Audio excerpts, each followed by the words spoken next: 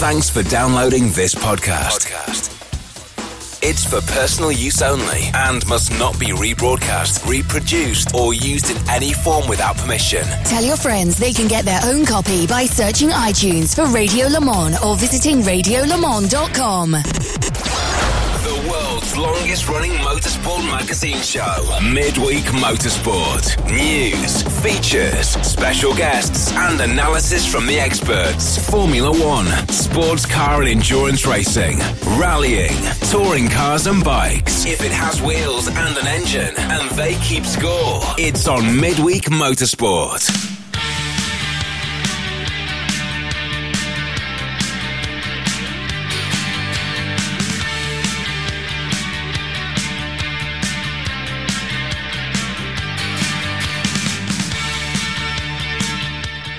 Hello everybody and welcome to a special edition of Midweek Motorsport. We look back over the last decade of news, speculation and comment, interviews, game shows and falling foreign accents. We'll start the programme with Formula One. Yay! If only Nick was here. A branch of motorsport where we do have Nick Damon as our correspondent. Now he spent years mincing up and down the pit lanes of the world and he claims to have some knowledge of the sport. Wouldn't guess that from some of his predictions. Yes, we're talking about Spiker MFI, and the sales are now on. Last year, you'll remember they ran Christian Albers and Thiago Montero, but our F1 correspondent Nick Damon made a prediction that Montero wouldn't be racing for them again in 2007. Now, if you remember, he also made similar predictions about Ralf Schumacher, Jarno Trulli, Giancarlo Fisichella and Rubens Barrichello, all of whom were subsequently given contracts by their respective teams. However, he has finally got one prediction correct when they announced finally that Adrian Sutil would be racing alongside Albers this season. Sutil was one of a number of test drivers at the team in 2006. This year, even more names have been linked with test roles at Spiker, but the questions everyone wants answers are: how many of them will actually test? How many of them will actually sit behind the wheel? Those are the questions that we can find the answers to with our F1 correspondent Nick Damon as we play Wheel or No Wheel.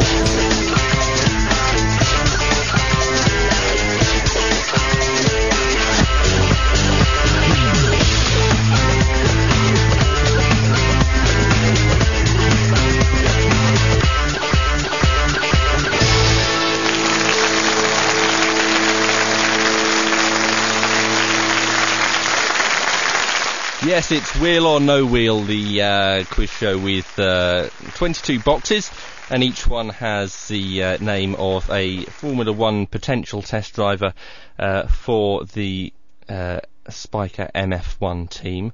And Nick Damon. Hello there, Tim. He joins us from Norway. In Lillehammer, believe it or not. It's minus 12 at the moment, so I'm having a marvellous time. It's dark almost all the time, but if someone will pay me to go somewhere, I'll be there. Yes, indeed. Now, you've got your own box there. 21 other boxes spread around the studio. I can confirm I did choose this box independently in front of the adjudicator earlier. Fantastic. You know the rules? I do indeed. Okay, so let's start to play, and let's pick your first number, please. I'll have number 7, please. Number 7. Let's open number 7. It's...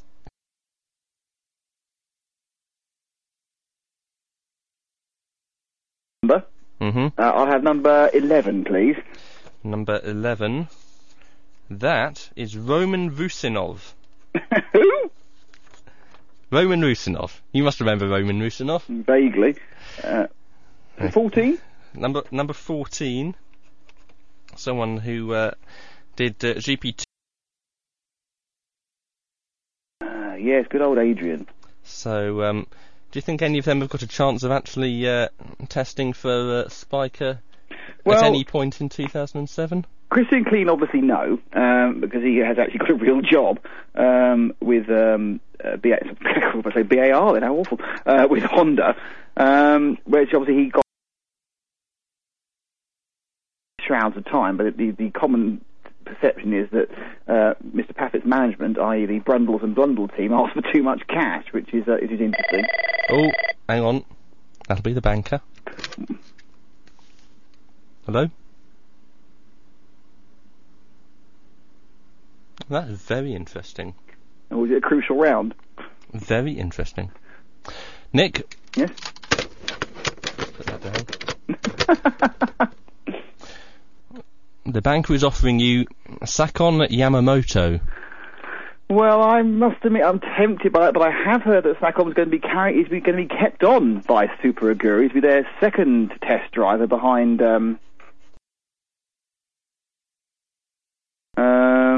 This is terrible. See, this is where that would be Guido van der Garde. That was it. A name that just runs off the tongue, doesn't it? Really? Yeah. So no, he is going to be a test driver. He's already taken, so I'm going to have to say no test driver. Okay, no wheel for Nick there, so I think you need to open another box. I'll have number 1, please. Let's open number 1. Ernesto Viso. Ooh. Okay, I'll have number 20 now. Number 20 is Marcus Winkelhock, son of Manfred Winkelhock and nephew of Joachim. He did actually get a go, didn't he? He actually got a go one Friday with Spiker this year, didn't he? He did, yes. Yes, he was. As did Viso, I believe. As he was quite. Viso, of course, got that one at the end of the year. He was quite impressive, I believe, or otherwise in terms of the check cleared. Yes. And I will also have top of the shop 22. Number 22, that is Alex Premat.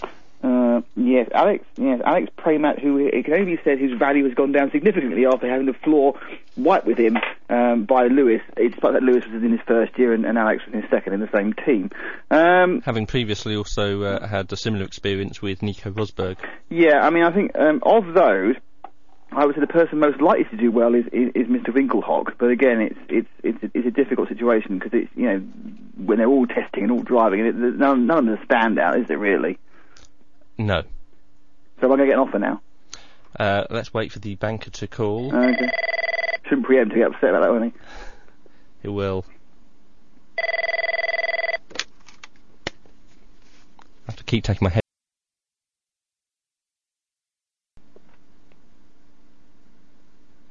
Okay. I shall put that to our contestant. Thank you, banker. The banker is saying Giorgio Mondini. Right, you know what? To be honest, I was expecting something a little bit further up the league after the second set. I've opened the 6 boxes. I'm still doing well. I've got most of the big drivers left, so I'm going to have to definitely say no wheel to Giorgio Mondini. Oh, okay. In that case, you need to open another box. Pick another number, Nick. I'll have 4, please. Number 4, Jeroen Bleekemolen. Okay, well, I guess he's all right in A1 GP, and he's Dutch, of course, which is a bit of an advantage on Spiker. And he has raced for the Spiker sports car team. Yes, interesting. I think I've still got the Power 5. If I'm having the Power 5, I've got letter 4, I think. I'll have number 6. That will be Gary Paffett. Oh, I've lost one on the Power 5. Oh, that's he's going to it's fallen against me. Gary, obviously the question with Gary is whether he's going to actually run in DTM this year or not. He has got the possibly need someone to do some extra miles at Elvington role at McLaren, but well, let's just mention Elvington while we're here because we can cover 2 news stories at once here. Local council have restricted Elvington to just 10 days of Formula 1 testing this year. They had 16 last year, didn't they? They did, and yes. they're all kind of ad hoc stuff. I think it was it just McLaren? Was it McLaren and BAR were up there? Several teams have been up there. McLaren have been using it more than the others. Because I know that most of the straight line testing which Renault does is at the place I can't pronounce, Les Lévy.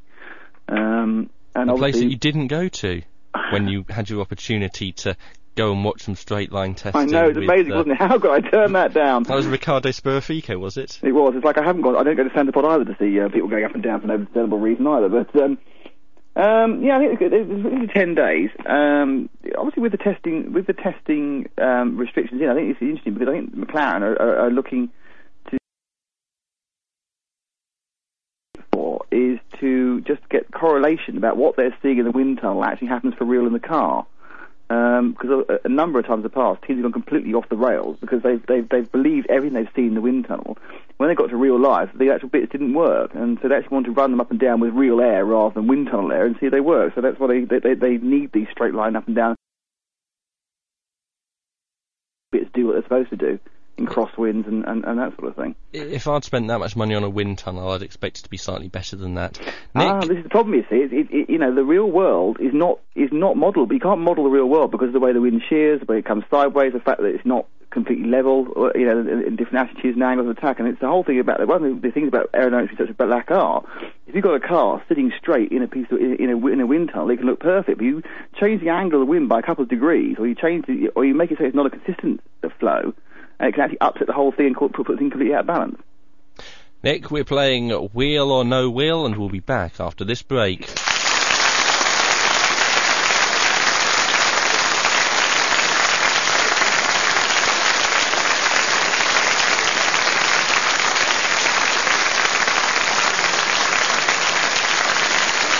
Proud that thousands listen to Globecast Radio every week via Sky, but they're fine if they're actually with the telly.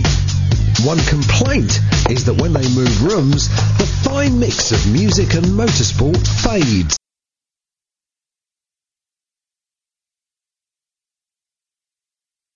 And it really does seem to rather fade away. Diddly squat. And we know how frustrating this is, but now the solution is in sight. Thanks to the Sky Gnome, you can listen anywhere in the house. Anywhere. In fact, up to 30 metres from the Digibox.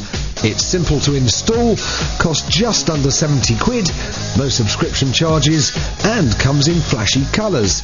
The Sky Gnome means you can listen to Globecast Radio anywhere in the house. Or the garden. At full volume, all the time. The Sky Gnome. Great sound anywhere. And it's not green and red. With a fishing rod. Midweek Motorsport. Globecast Radio.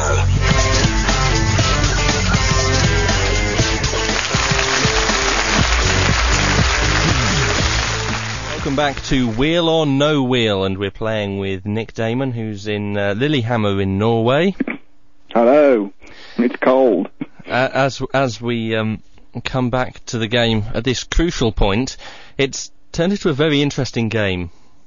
It certainly has. We're down to just one box, plus the one that Nick himself picked, in front of the independent adjudicator at the start of the evening. And obviously Nick, with that box 14, box 16, the one box remaining. Mm-hmm. And we're waiting for the banker to come back to us with an offer. Let's see what he's got to say.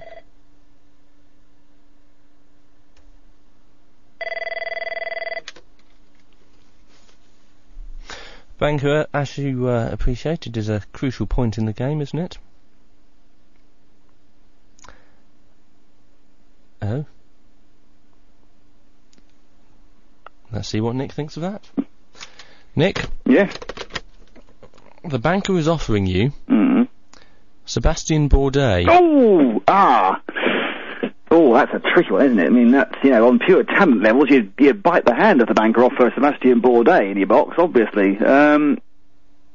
Interesting, obviously, after his test, no one really knows. I mean, it's quite interesting, because he seemed to go pretty well. He got on the speed straight away, though there were some rumblings about tyres and everything else. But the fact is, he jumped from the champ car in one day up to pace with the Formula 1 car, which has traditionally taken guys who've come across the States a bit longer, to be honest.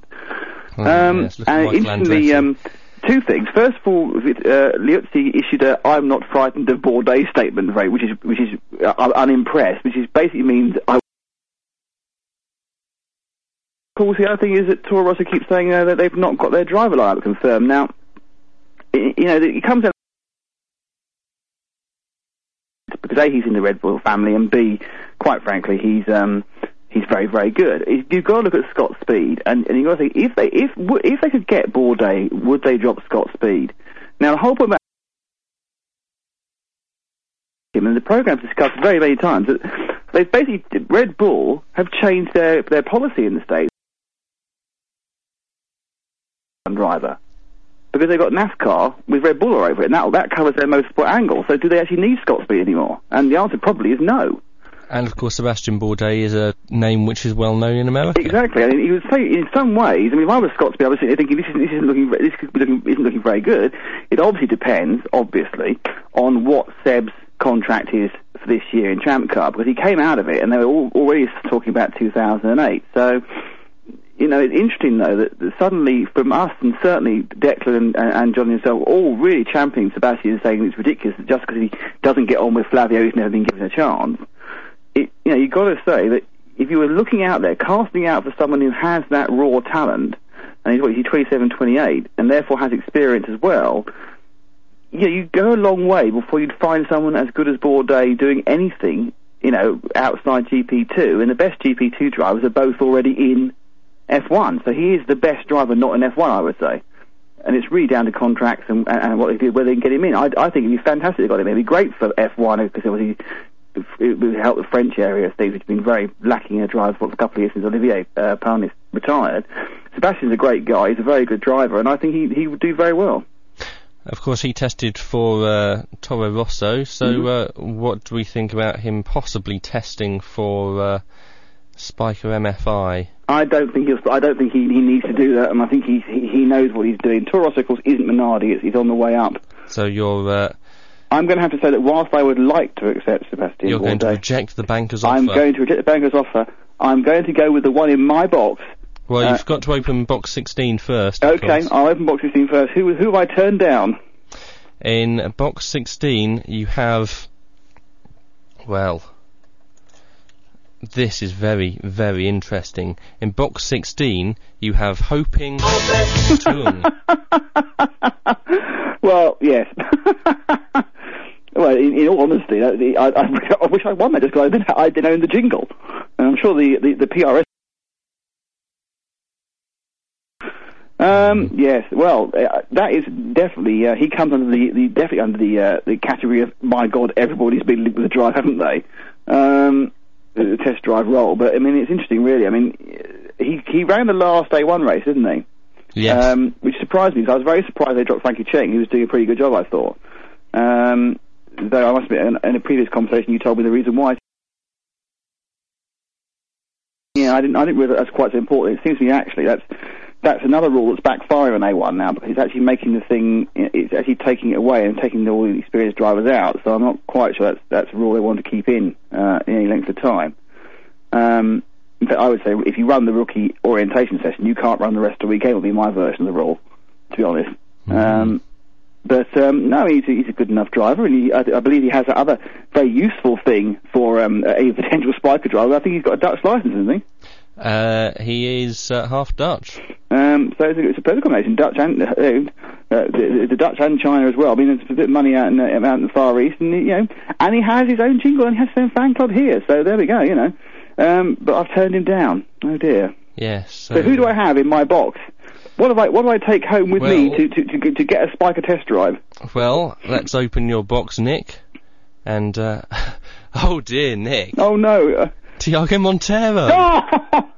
Oh, how could that happen? It's backfired my one prediction, and now I own him. What am I going to do with him?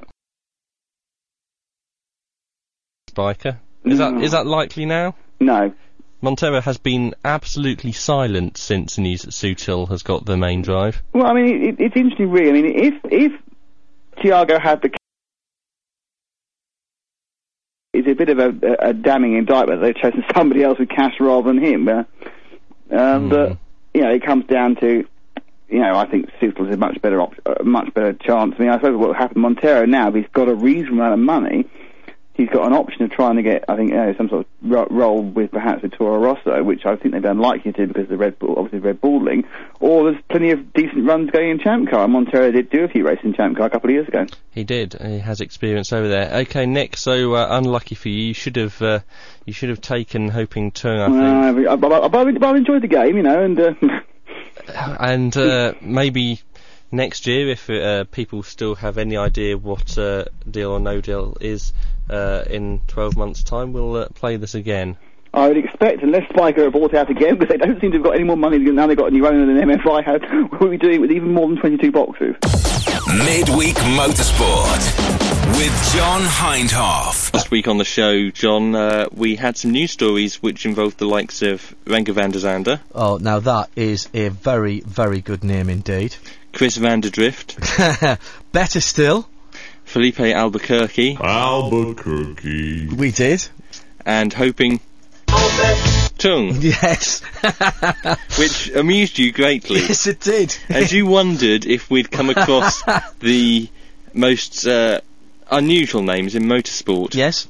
So, you set a challenge to our listeners. Yes, I did. They've responded. To studio at 0157.org, yes. We've taken it a whole step further. Really? Because we have had some names which are clearly real racing drivers and some which are clearly not real racing drivers. Okay. So, we're going to play a little game, which, the rules of which are, I'm going to say a name. Yes. And we're going to run it over several weeks, because we've had so many that today we're only going to do the ones starting with the letter A. Okay. Are you going to give us some idea of what championships they might be running in?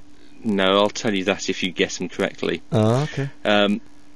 So, I read out the name of a driver, or potential driver. Right. You have to guess whether it's true or not true. Right. In our wonderful motorsport-related parlour game called Call My Huff. Very good. Very good indeed. Okay then, so the letter A is what we're bringing you tonight. Yes. And we have how many? We have 8 to choose from, so just pick a random number from 1 to 8. Number 5, please. Number 5. Okay.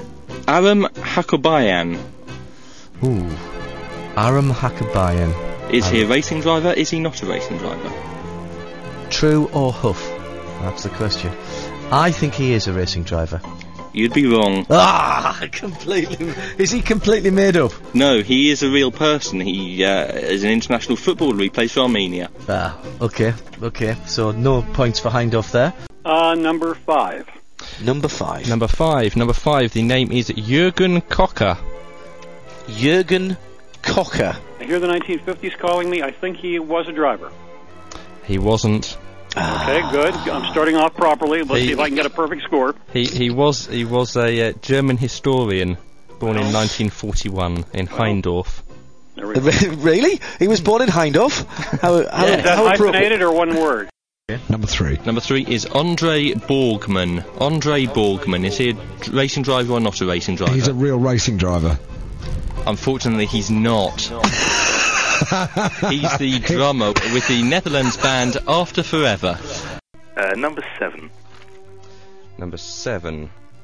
Milan Maderic. Milan Maderic. How are we spelling that, Tim? Maderic? Maderryc. Mederic. Is he Russian? Is that South African? He's from the Czech Republic. Yes, he's a driver. He's a driver, says Andrew Cotton, and he is right. You were confident there, mate. Have you heard of him? No, I wasn't. You were just bluffing, weren't you?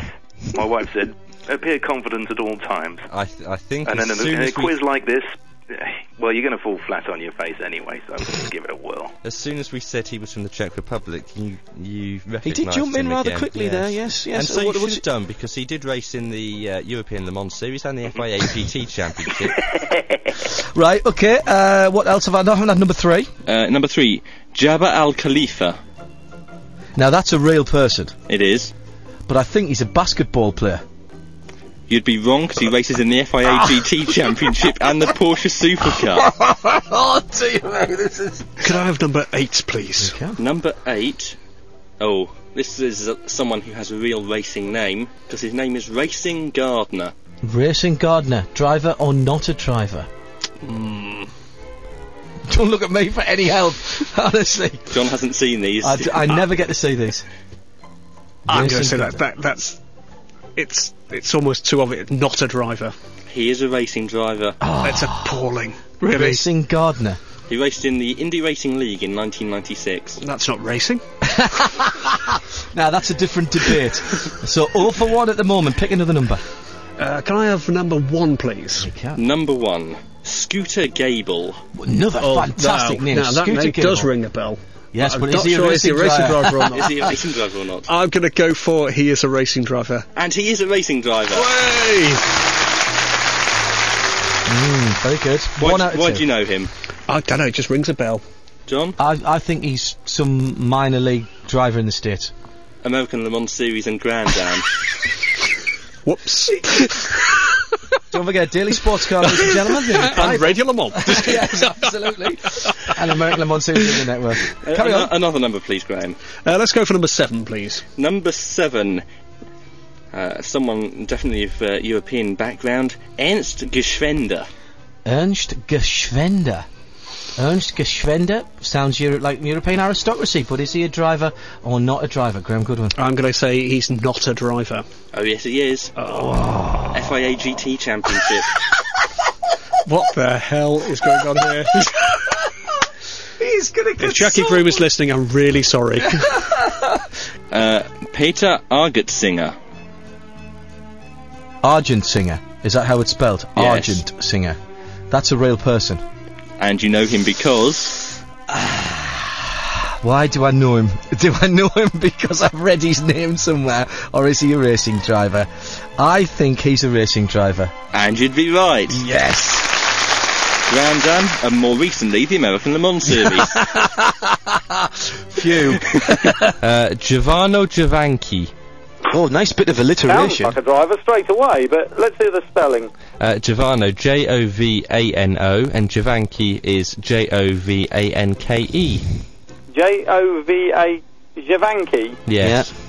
Yeah. No. Driver or not a driver? No, I reckon not. And you are correct. He's not a driver. He is, in fact, Tim. He's not actually a person. He is a traditional Macedonian folk song. 8, please. Number 8. Oh, a very racing name. Portia Dawson. Portia Dawson. Racing driver or not a racing driver, Dave? Not a racing driver. Is the correct answer. Oh, get in there. Oh, dear. Willem Kirkelbergs. See, now you know why we we have had more emails on this than anybody else. Wilhelm Kirkelberg. Now, that is the correct pronunciation. There's no Sebastian Vettels about this, then. No, it's Willem, which is Vellem. Right, okay, let's... Kirkelberg. I'm going to say that I don't think he is a racing driver. I call your huff. Okay. He is a racing driver. Oh! He raced in the Belgian Clio Cup. Oh, how could How could you forget that, I can't Nick? believe I made that far. See, now you know why this is so much fun. Okay, right. Hybenon Cisne. Hybenon Cisne. Racing driver or not a racing driver? Sounds like a very uncomfortable personal complaint. I'll go for not a racing driver. He is a racing driver. Oh, for goodness sake! South African Formula 3 Championship. I think his best result was a 4th, I think. I'll have number 3, please. Number 3, Gunter Döbler. Gunter Döbler. Another umlaut used here. Yes. Well, this is umlaut central tonight. I'll say not a racing driver. And you'd be wrong, because he raced in the FIA GT Championship.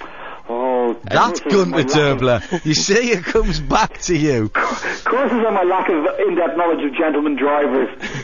Jacopo Faccioni. Jacopo Faccioni. Yes. Right. Is he a racing driver? How does he spell it? Faccioni, Faccioni, and Jacopo is Jacopo. Jacopo Faccioni. Maybe Jacopo. Jacopo? I think he isn't a racing driver. You'd be wrong. He is. He races in the Italian Formula 3 Championship. What now? Contemporarily. Oh, that's your first one wrong, Jeremy, but never mind. You're still doing very well. And another number. 4 out of 5 so far. 4 out of 5, yeah. Another number, please. I'll have number 7, please. Lucky 7. Is this lucky 7 for Declan? Mills Darden. Mills Darden. Good name. Sounds like an author to me. Not a racing driver. He's not a racing driver. Oh, no!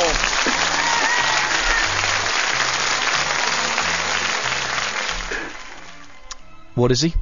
He's actually famous for being one of the world's most obese people. So, Declan, you've taken the lead with 5. You've still got 1 to go. It's number 6. Say, Mills Darton weighs 463 kilograms. Kilograms? It's nearly half a ton. So he can enter NASCAR on his own, really. He's the weight of a racing car, if not the speed. A number from you, Andrew, please, to kick this off. 9. Number... Helmut Ebert. Helmut Ebert.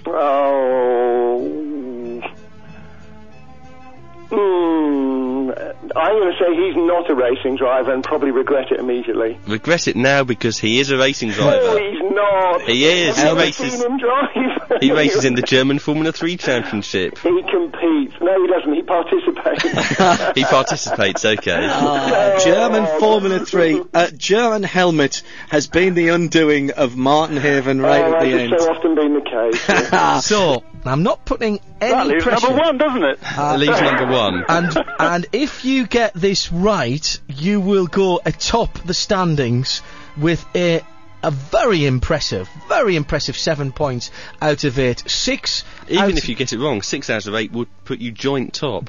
But Jeremy never likes being joint in anything. I know how he races, and he still races. He's still competitive. So number 1 then for the lead of the Call My Huff Championship, and the name is Ruben Fenton.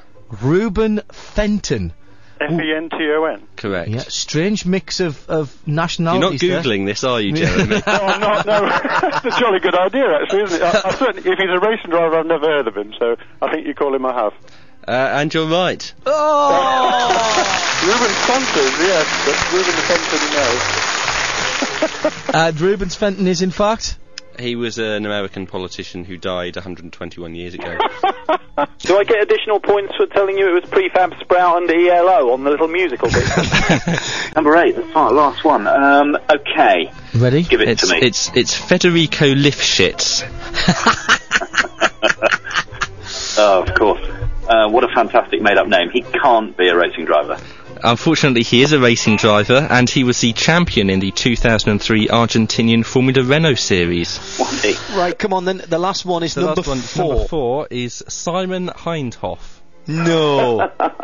That is brilliant, Tim. That is great research, mate. Simon Hindhoff, a real person, but is he a racing driver? It's a frightening thought, the combination of those two people, isn't it, John? Well, we know we both raced on the same day and with varying levels of success, I think. A lot of oil was spilt by your car and a lot of sweat by me. So I'm going to say, as much as I'd like it to be true, I think it's false. I think he's not. Whoa! Quality, Mr. Hill. 6 out of 8. Simon Hindhoff is what then, Tim? Simon Hindhoff is the head of art at Archbishop Temple School in Preston. Number 6. Number 6. Nico Verdonk. Was it Nico Verdonk? Correct. Nico Verdonk. Driver or not a driver? Not a driver. Is the wrong answer because Nico Verdonk is a racing driver. Oh, it's a bad start. But not disastrous. Another number, Jim. That means I gotta get all of them. Yeah. Oh boy. Pressure's on. Number 5. Number 5. And Brett Van Blankers. Brett Van Blankers? Correct. Driver or not a driver, Jim? That can't be a driver. Actually, it is US Formula Renault, in fact. Formula Renault? Yes. In the US? There isn't Formula Renault in the US. There was 3 years ago when you did it. There was 2 years ago. 3 years ago. No. Yeah. There used to be Renault Cup. I think it was referred to as Fran-Am or something like that. But I know people who've done it, and Brett Van Blankers was one of them. This is really obscure. Oh, you don't think we were going to put someone easy in there, do you?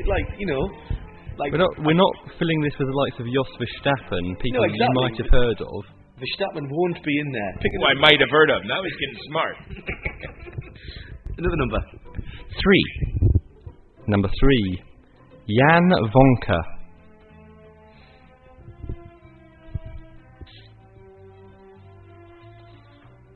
Well, Hindhoff's shaking his head no, so... I'm saying I don't know. I don't know. He doesn't tell me these things. Do you trust Hindy? No.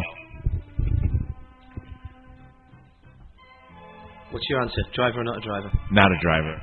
Is the wrong answer. Jan Vonka races in the FIA GT Championship. Oh, I should have known that. I should have known that one. Another number, Jim. 2. Number 2. Hans Hermann von Katter. Hans Hermann von Katter?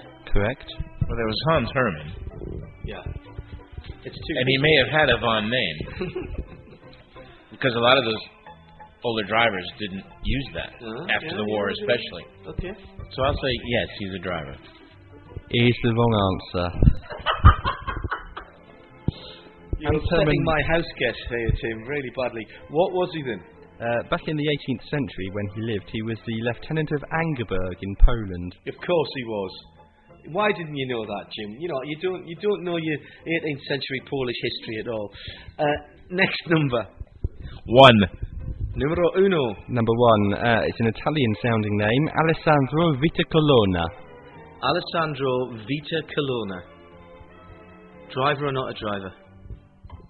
Oh, look, I wish you could see his face here. It's not often I get to see the contestants as they're being put through this agony by Tim Gray, the Huffman. I'm just wondering if I'm going to be the first one that's not that doesn't score anything. That scores no points. Driver or not a driver? Not a driver. Alessandro Vitacolona is a driver. He has raced in Italian Formula 3 and Italian Formula 3000. Oh, well, yeah. If only you could see his face. There are 3 left, and if you get all 3 right, you will finish level on points with Graham Goodwin. Yes, Goodwin. Oh, well, that's... Wow. So has anyone ever not scored any? No, the lowest we have is 2, and jointly on 2 are Alan Hyde and Nick Damon. Well, I could be the Tampa Bay Buccaneers of Name the Hoof. All right, here we go. What numbers have we got left, Tim? We have number 4, we have number 7, and we have number 8. 4, 7, or 8? 8. Number 8 is Albert von Thurn and Taxis. Albert von Thurn and Taxi. Und Taxi, is that? Und, yes. Und. Which, of course, is German for Albert and. von Thurn und Taxi. You know who you sound like? You sound like Johnny Carson when he's rereading the Karnak. Yeah, okay. You know. I'll be compared with Johnny Carson any day, that's fine. Just tell someone at a network, will you? If you don't mind. I can be funny, you know. I've got the funny. You've got the funny down. That's it. Albert von Thurn und Taxi. Don't look at me for any help. No, he's not a race car driver. In the year 2005, Albert von Thurn and Taxis did the FIA GT Championship. Oh my lord! Which makes him You a know racing what's driver. worrying about that? Eve's just walked in from the kitchen and went... And corrected your pronunciation of the name. It's pronounced Taxis, and he was an FIA driver. Oh, good heavens. So Eve's got 1, and we haven't got any between us. Same old, same old. Same old, same old, indeed. All right, number 4. That was number 4, wasn't it? No, that was number 8. Oh, was it? Oh, I read number 4 out, sorry. Oh, well, clearly. I get half a point for that. Clearly, well, you'd have had to encounter it at some point. So number 8 then. Number 8 next is Stefan van Kampenhout. Repeat that, please. Stefan van Kampenhout. Stefan van Kampenhout, and van Kampenhout is one word. Well, our monitor just went on the floor. Just a 14-letter word. Because we now can't hear. Stefan van Kampenhout. Is he a driver or not a driver? And at the moment, Tim, you can't say anything to us, or you can, but we won't hear you, because I've just dropped the phone. Stefan van Kampenhout, driver or not a driver? And I'm trying to kill some time. Yes, I know. So he can ring us back. Well, also, I would say no, he's not a driver. He thinks no, he's not a driver. And Tim is going to say... And the suspense is killing us, because we have...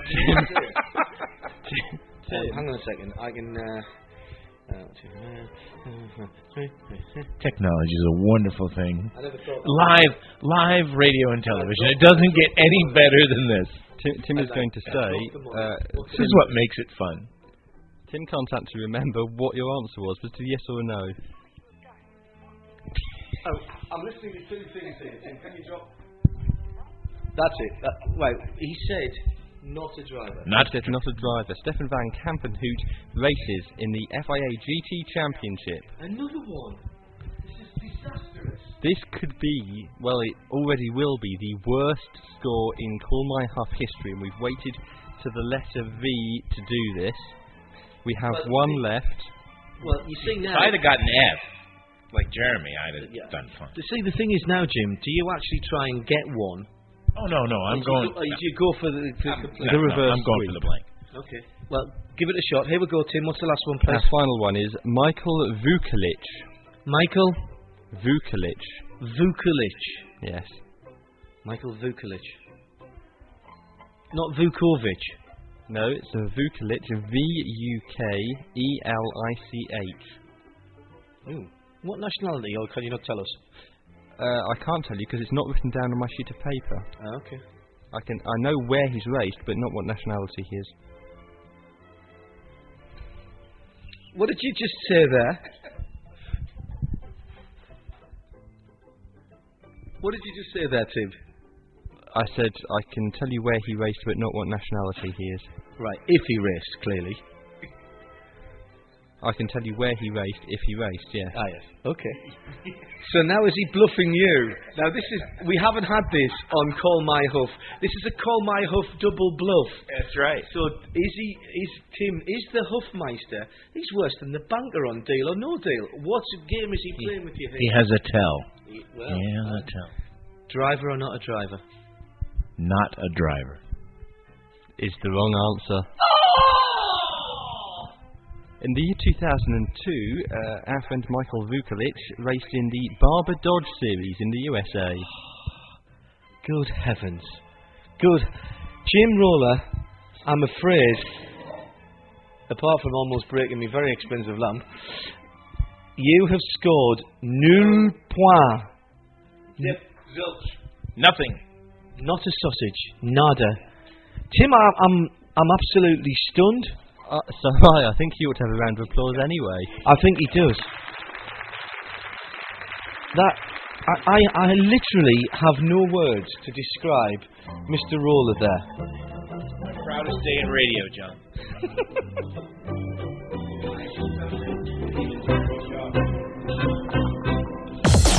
Midweek Motorsport with John Hindhaugh. Jim Roller there, scoring a big round 0 in Call My Huff. Now, here's Martin Haven with a rant. It's important to know, Martin, that you literally, I know we're putting you on first so we know how much time we have afterwards, but if it takes 2 hours to rant, then you're allowed tonight based on what happened last weekend. I think everybody knows what we're going to talk about, but we'll set the scene in just a few moments' time. John? Yes? Could I just say Happy New Year? No, there's no time, I'm afraid. And can I say hello to Alan McNish? Wait a minute, everybody together. 1, 2, 3, and then pause, and then pause so you can say hello back. Okay? 1, 2, 3. Hello, Alan McNish. Alan McNish. Hello, collective. On a packed show tonight with Declan fading into the distance there. Tim, we have That's what? not because I'm adjusting his levels at all. He's just fading into the distance. On a packed show tonight, we have all the usual features. Excellent. In a little bit, but probably not very much of them, because we start the show tonight with a brand new feature. Oh, I thought we were starting with Martin's rant. No, we're starting with a brand new feature. Let's have a Haven's a hollering. We've got special music for it. Okay, here it quiet is. Everybody, here we go. Just a minute. Needs to be louder, I think. That's better. That's only gone to you louder. Everyone else is hearing that fine. Am I on? I can't hear myself.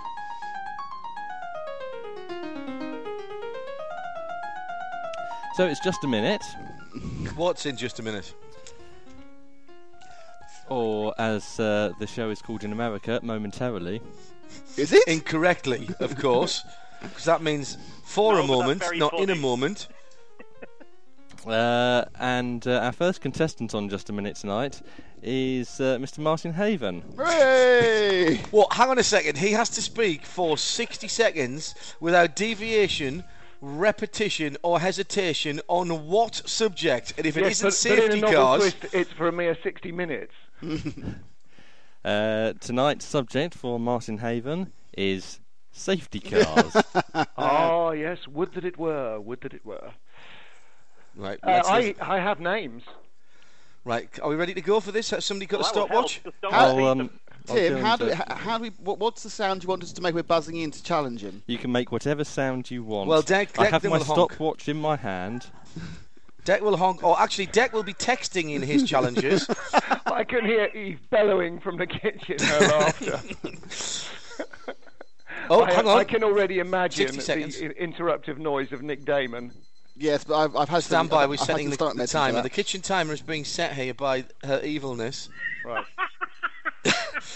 Okay, Martin, your subject is safety cars, and can you speak on the subject of safety cars without deviation, repetition, or hesitation for 60 seconds, starting now?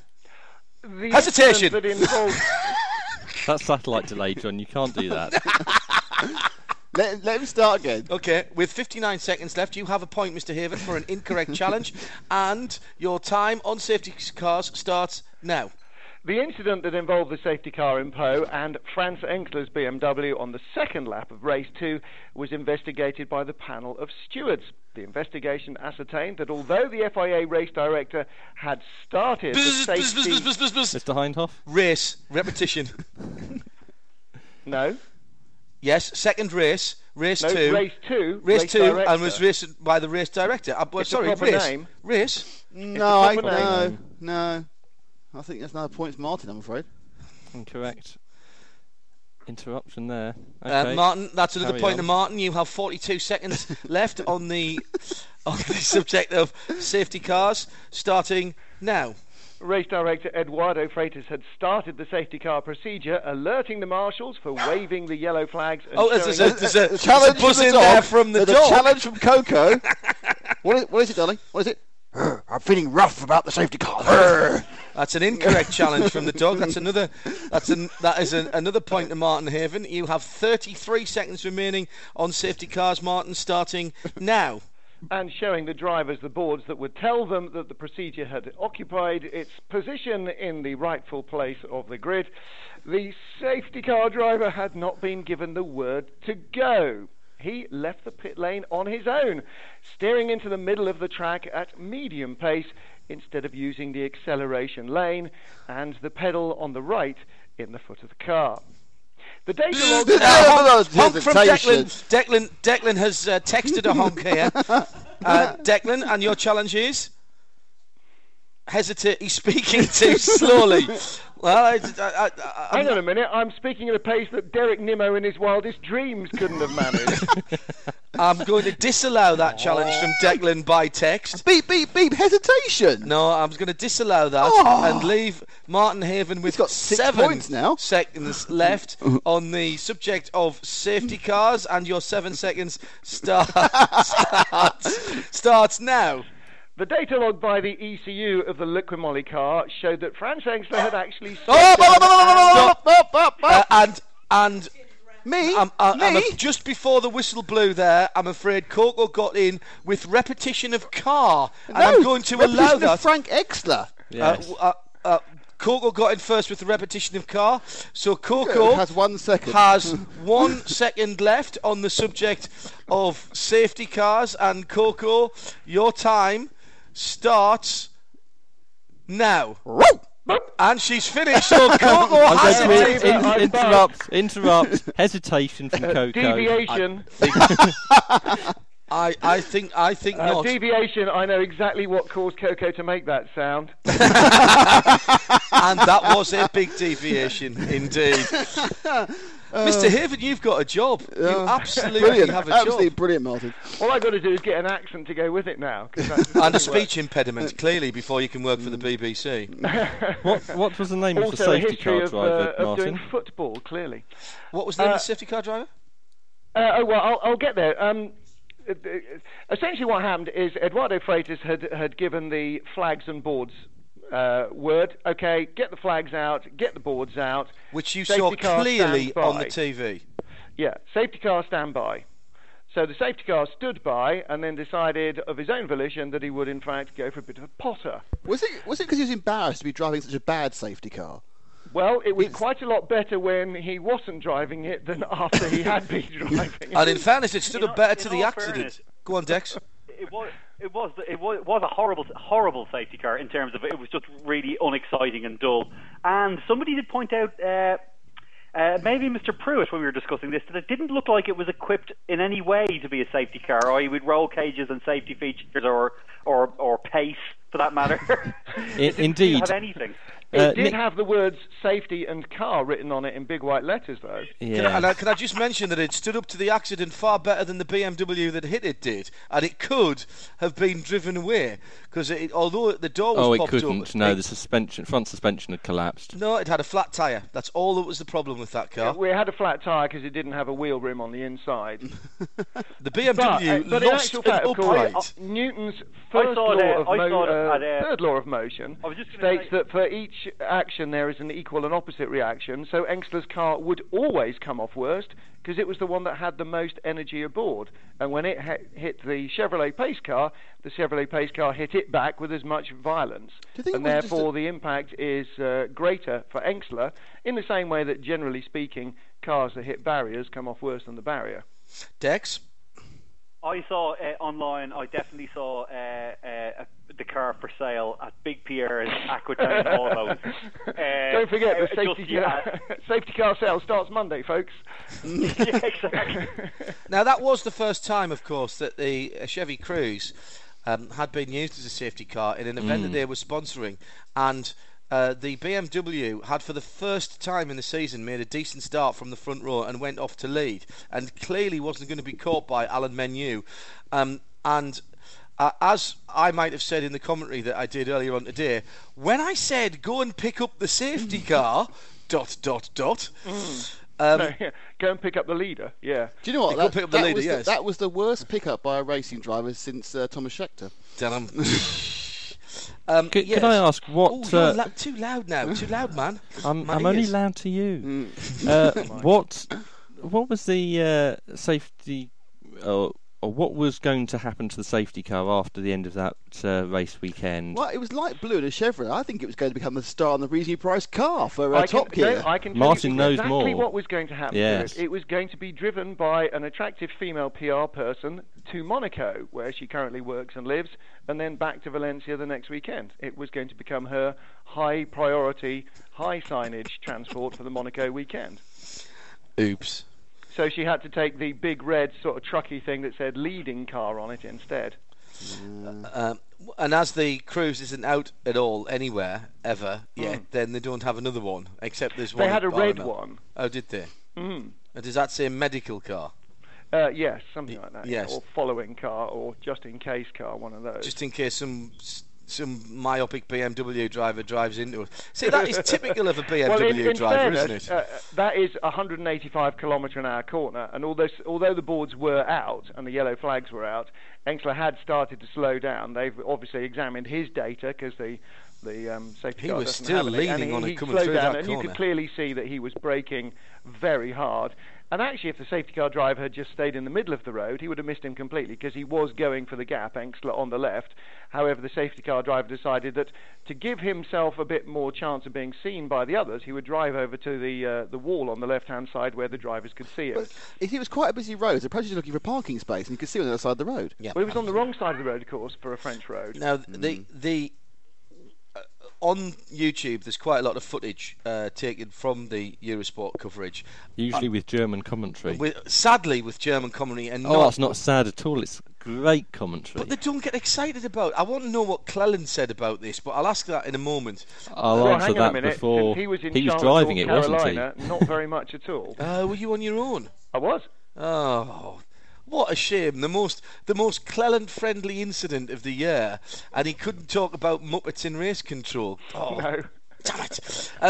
The other footage that I wanted... It was not in race control. It was entirely the safety car driver's personal decision to leave the pit lane. And in fact, in the beginning, you get a shot from the second corner up towards the first corner, and you can see the exit of the pit lane, and there's a marshal standing there, and he sort of shrugs, takes one step to his right, his back's to the camera, he's looking into the pit lane, and sort of laconically waves his arm, and then the safety car meanders off past. So he's obviously stood there going, no, you can't come out. And the safety car driver's going, waving a finger or something, which you don't see. And they go, oh, okay, if you must, off you go. Now, on your head be it. The other probably. bit that's worth... It's your funeral, mate, etc. The other bit that's worth seeing on the YouTube footage is, of course, the reaction from the pit lane, which was absolutely stunning. Guys pounding up and down the pit lane to go and complain to someone.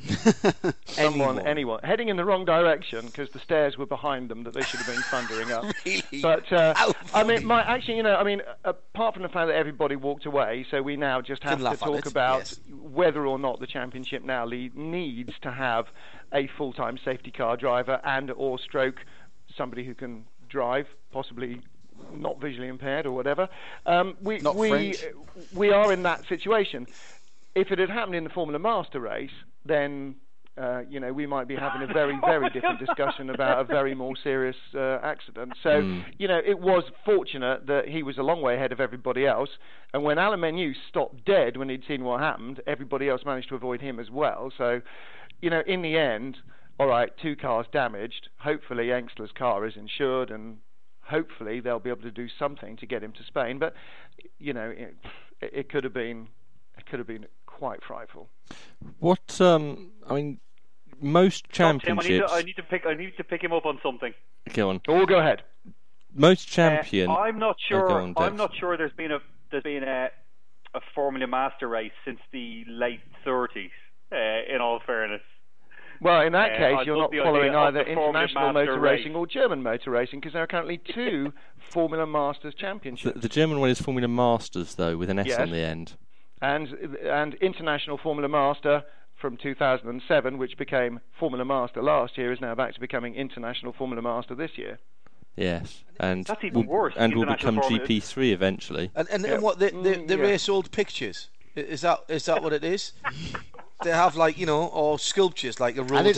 And it's the Gainsborough leading out now from the Turner and coming out fast. It's the Matisse. Oh, here comes the Rodin on that, the of course, outside. is Formula Old Master. Ah, sorry, of course. Which, of course, is using the 99 B50 Lolas.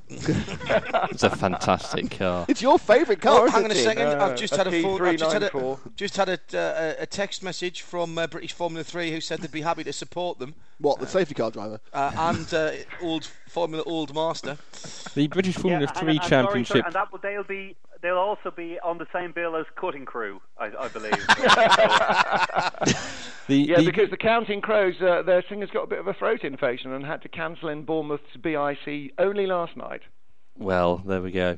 But luckily enough, supercar, 250cc supercars have taken their place on that bill as well. So with Super Tramp.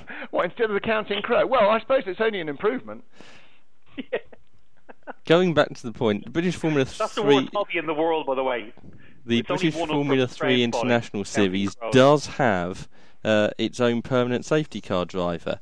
In fact, most championships have their own permanent safety car driver, so why would an FIA touring car championship not have its own permanent safety car driver? Well, you're right. I think FIA and World there really probably ought to suggest that you should be looking at least a pretty decent core of professional people looking after it. There's a set of rules, Martin, that about who can drive safety cars, depending on the licenses that are required for the drivers. And indeed. The problem is, in something like an FIA World Championship, you've got to have somebody who is qualified to race in that series. That's not true. In fact, it's the opposite of that, John. Is it? For example, a British MSA championship, the safety car driver must hold the same category of licence as the racers must hold, but in Formula 1 and GP2, he doesn't. No, Formula 1 though, you've still got to have an international A. You have to have a top international license. You don't have to have a super license, but you have to have a top international license. A1GP is another example where A1GP needs an international A, and the safety car driver's got to have an international C. No, it doesn't. Yes, a safety car driver has to have an international C, but the racers don't. What do they have to have? They have to have a higher category of licence than the safety car driver. In fact, Yeah, the that's what I said, an international A1GP safety car driver can be a National A. Really? Yes. I think any international series has got to have an international C permit. I have a question. Who was driving the safety car, Martin? Who was driving the safety car? Well, the stewards, taking into the account the gravity of the facts, I'm still going for my minute, by the way, have forwarded a report to the FFSA recommending appropriate sanctions against Philippe Cholet, son of Madam, obviously. Well, I tell you what, though, he picked up a lot of rubbish there, didn't he? About 75% of our potential listeners, but I assume that everybody is in their mid-40s and as sad as we are. And Jean-Pierre Collat, who were in charge for the safety car and any other responsible official. So I'm not sure if either of they were driving or either of they were expected to be sending it out of the pit lane, but somewhere in there. I'm loving. They will be sending in a report for an arse kicking. But see, I have a theory about all report, this. of course. The report will be on old scraps of paper that they found lying around. See, I have a theory about all this. Written on a bit of bodywork. Yes, I will get my theory out. This is my theory, everyone. I believe that this whole combination of the World Touring Car, be it the DAF safety car, hang on, wait, the stop. Let me stop constantly you there. changing divisions. It can't be a belief if you're proposing a theory. You're suggesting a theory. I can believe my theory. If John would turn my microphone up. I haven't turned your microphone down. We can all hear you. No, that's all right. It's very good. I love the fact that you're not only getting an education in motorsport, you're getting an English lesson as well. Well, and let's be honest, boy, do we need one.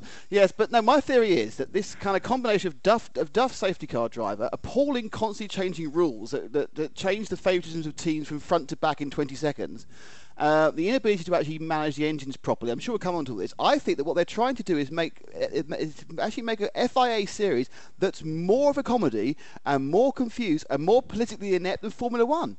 Damn! You've just taken all the wind out of my sails. You have clearly seen through Bernie's cunning plan. It is. It's designed to make you say, look how good Formula One is. Look how rubbish touring cars are. You think Formula One's bad? It could be as bad as this. Yeah. Yes. The FIA has a habit of doing this with its championships, doesn't it, of course? What, being rubbish? Well, think of other championships which start with the letters FIA. World Rally Championship, won by one bloke. Yep, that's rubbish. And in the world of sports cars, John? FIA GT. FIA GT. I'm sorry, I haven't got a clue about any. That's Graham Tyler. I don't do FIA GT because it's tedious, boring, and not very good. Ooh, wow. That's not challenged there at all. Just allowing that to be clipped neatly for use as evidence. No, I would suggest I would also use as evidence the sadly dead FIA Sports Car Championship for also as bad an FIA Championship as has ever been. Right, in which case, why is it sadly now defunct if it was that because awful, it was which good truly to was. laugh at. Yeah. You mean Mangaletti's Championship? Yeah. Yes. Can I ask Martin a question? He's our expert. Go ahead. What on earth is going on with the engine regulations of World Touring Car? Because I know about motorsport and I don't understand what's going on. Well, and that's really the problem, and I think that's actually the sort of end result of Poe, is that nobody pause a moment, Martin. Right, those listeners who may have to go to the toilet anytime soon, please go now and come back. Trust me, he'll still be talking afterwards, even if the toilet is maybe a 30-minute drive away. That will be all our listeners in Kenya. And it is a lavatory, of course, as I'm being... Yeah, of course, if you're listening again on the internet, I am still going. The scary thing is, he's never stopped. Well, I had to do 4 hours non-stop with only commercial breaks for relief during the race weekend on Sunday. And Cleland's probably lucky he wasn't there because he wouldn't have got a word in anyway. Midweek Motorsport. There's still another hour of this nonsense. Still to come on this special edition, looking back at the first 10 years of Midweek Motorsport. We'll take a look at all things stateside with Ear on the Oval. We've got some news in Spanish and my favourite Midweek Motorsport moment of all time as we play Dale of the Century. That's all coming up in hour 2 of our 10th birthday special. Midweek Motorsport on RadioLeMans.com.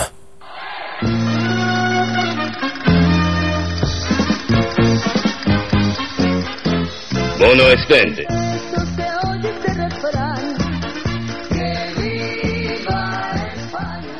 As promised then, the news in Spanish tonight. Tim, what do we have? You're going to like this one. See, now the mere fact that you've said that worries me. Okay, well, I still think you like it. Okay.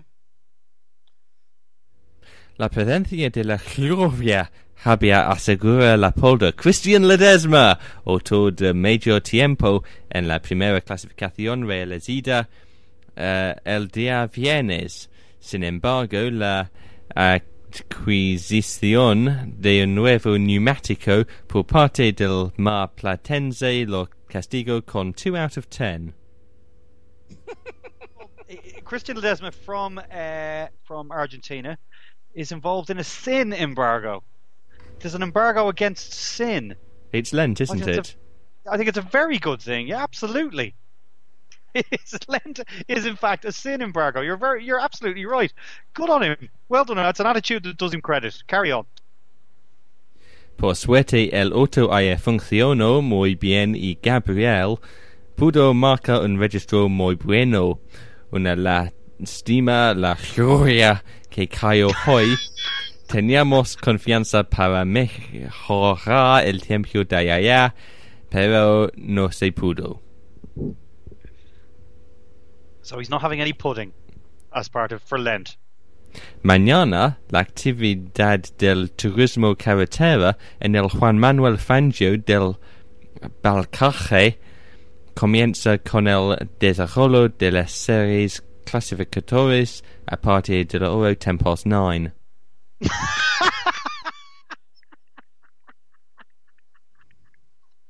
There is a Can danger. you translate that last bit? There is a danger with the Spanish news that it just turns out to be Declan laughing. Laughing. John obviously switches his microphone off so that we can't hear him laughing. I can't switch the mic off. You know I can't. I love the finish of it being 9:10. If it finishes there, that's just magnificent. That is the last line of the press release. Excellent. And that concludes tonight's news in Spanish. Earlier we mentioned some of Nick's wild Formula 1 predictions, but there was one thing at least that he got right. We have to go back to early June 2012.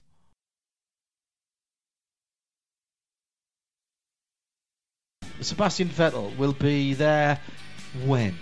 He'll be there on Monday afternoon from 2:30 until 5. My guess is that Sebastian Vettel will not make F1 history because he won't drive around an F1 car. He'll drive around in an Infinity, I'm sure. An Infinity IPLG and coupe. take a kind of a look around, and that'll be the last time F1 goes anywhere near New Jersey. Because it ain't going to happen. How do you figure that's not going to happen? Jim, it is not going to happen. It is going to happen. New Jersey is not going to happen. They signed a 10-year agreement, and in Doesn't all mean fairness, anything. New Jersey's not going to be around for 10 years. Doesn't mean a thing. Donington Park signed a 10-year agreement. The checks already cleared the bank. I'm putting up. This is not anti-New Jersey or anything else. That event. You forget who I used to work for. That event. I'm just saying. No, Jim. That event won't happen. Let's not forget Leo Hendry is fantastic guy. Absolutely, a won't GT happen. winner at Le Mans. Won't happen. Mm-hmm.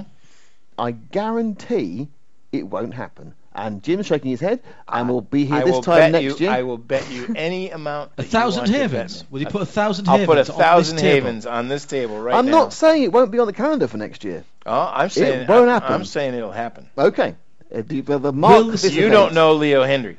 Right? Will the I do know Bernie Eccleston. So Nick knows Bernie Eccleston, Jim knows Leo Hendry, and that's how we left it for that yes, week. We did. Yes.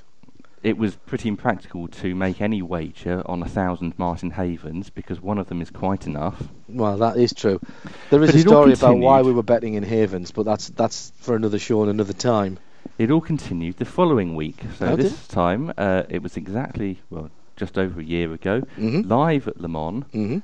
Nick was in the pit lane, and Jim was sitting next to you in our Le Mans base studio on the Bugatti circuit. Let's take a listen. We need a whoosh to go back in time, don't we? Let's go back in time. Obviously, having a Grand Prix in Canada gives people an excuse to hang around in the USA for a bit. And they went to New Jersey, did they not? Not going to happen. I'll bet you whatever you want to bet me. Hang on. Go to New Jersey, did they? Right, hang on a second. Hang on. For once and for all, we need a forfeit for this, because Nick Damon says New Jersey Grand Prix won't happen. Yep. Right? What are you prepared to give up to Mr. Roller if it does? Because he is convinced, because he knows the promoter on a personal basis. What is the thing that you value most in your life at the moment? Well, Rachel, obviously. Oh, you crawling. What are you prepared? Yes, because I'm not trading Anne for anything. Oh, dear me. Hang on a second. Got a bit of vomit in my mouth here. Right, what are you prepared to put on the line for this, Damon? I could forget the motorbike. He's not interested in the motorbike. I could give him a complete and exciting set of RC racing racewear. No. No? No. Oh, damn. It's got to be something that's valued. I'll tell you what I have got that's really valuable.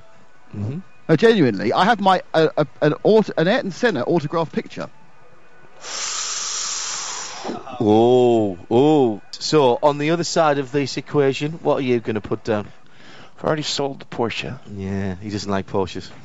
I'll take Jim's. Yeah, he sold his Porsche. He had a lovely 73 Porsche. What do you value as much as Nick values that Senna picture? The Rolex that I won for... this is going well. For a motorsports award in about 1994. Right. Are you happy with this, Tim? You're quite happy with this to be sort of... I just need to clarify that we're talking specifically about a race in 2013. Yes, indeed. Yeah.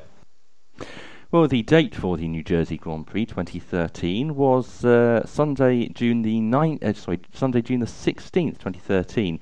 So, Nick Damon, you're our Formula 1 correspondent. Tell us what happened in that race. It was very exciting. More exciting than most of the races so far this year, or very similar. In fact, that nothing happened. Bit harsh. Why was that, Nick? But Jim's got a good point there. It's the only no-stop strategy. So Pirelli are very pleased that they released a press release saying Pirelli proved durability of tyres. No tyres needed at all for New Jersey Grand Prix. Okay.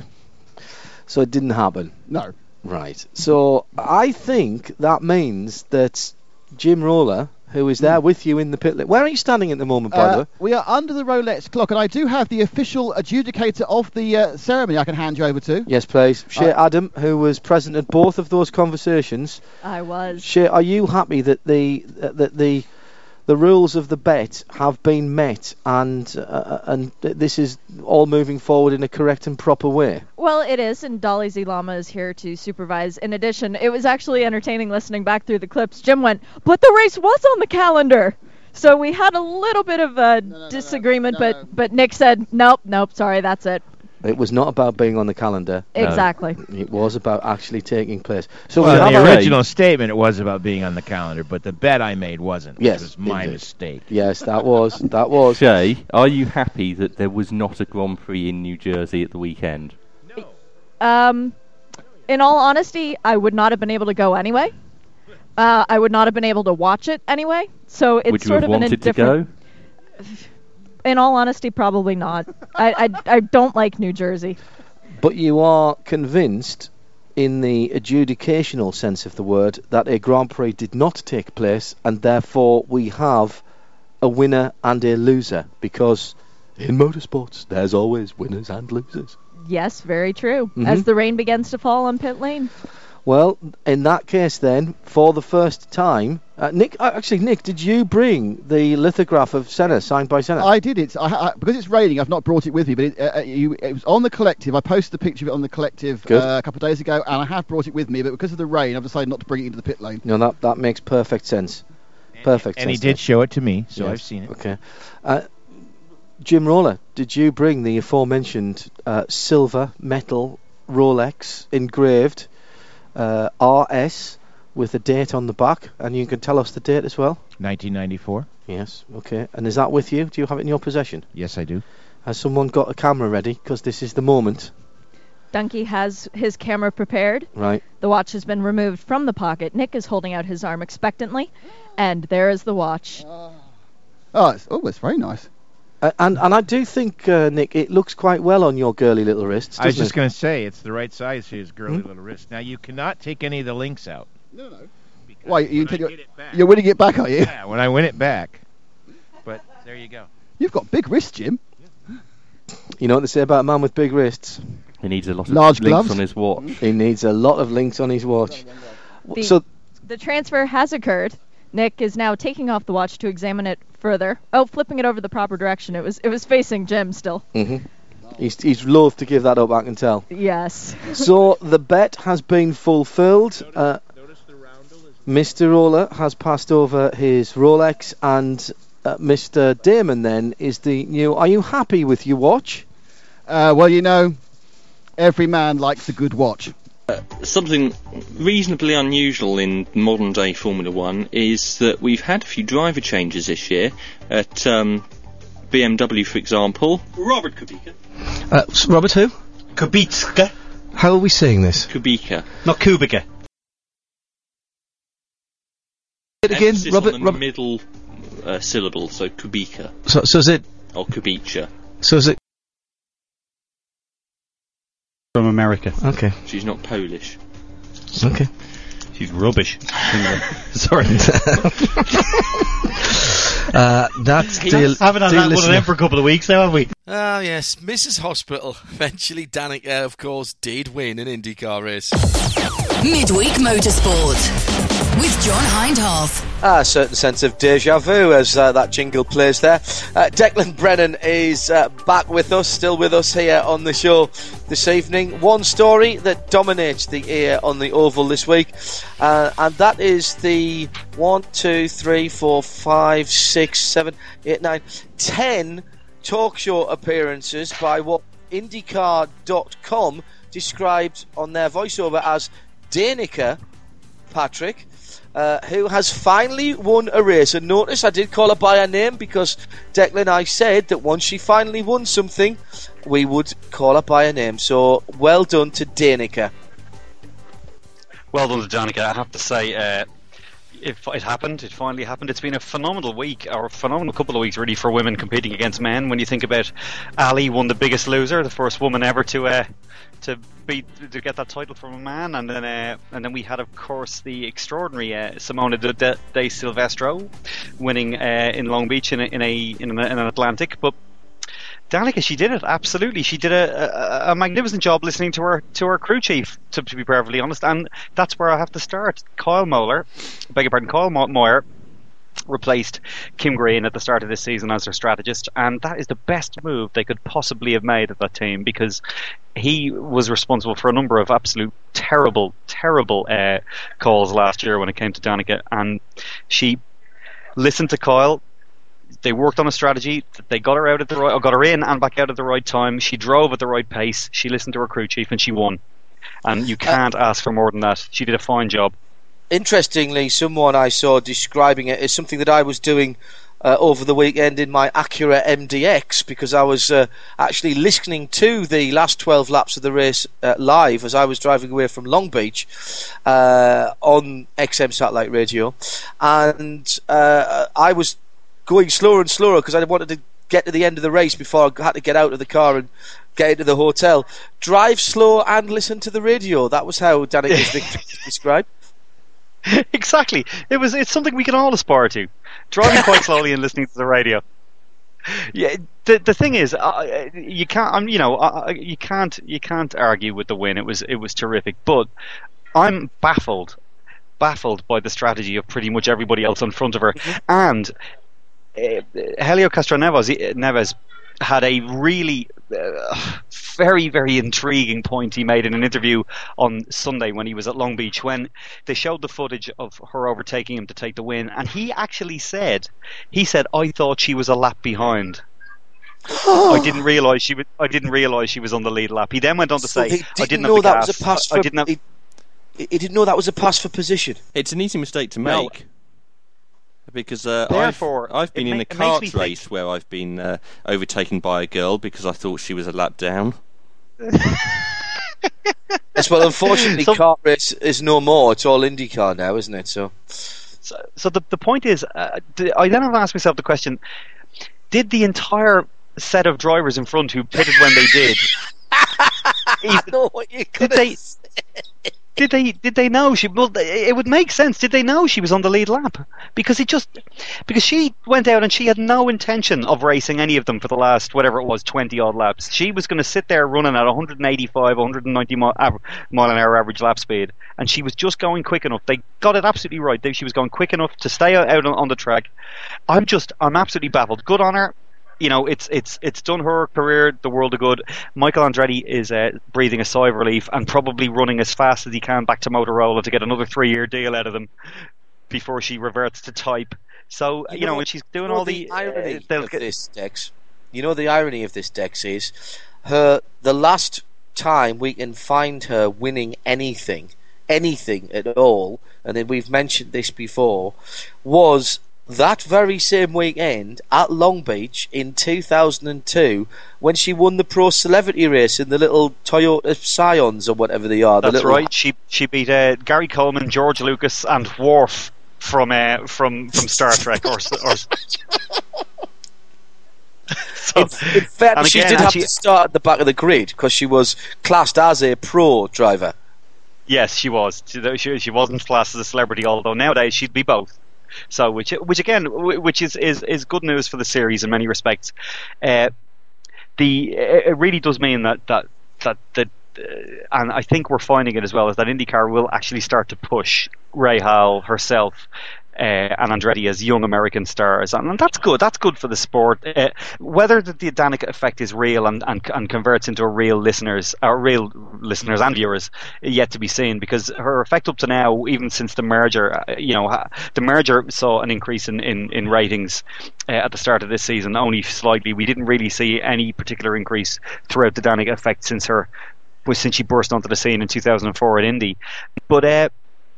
The thing that bothers me the most is the ludicrous way it's being covered by the motorsport press, not the you can forgive the sports media and the regular media. Like, she's on Rachel Ray's show this week teaching Rachel Ray how to drive a stick shift, that sort of thing. It's the motorsport media that are the ones that are baffling me, particularly ESPN.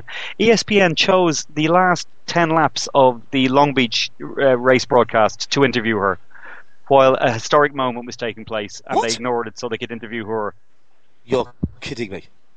She was in the commentary box. She was in the booth with Scott Goodyear and the other dimwit, whatever his name is, and it was I nearly threw the television out the window.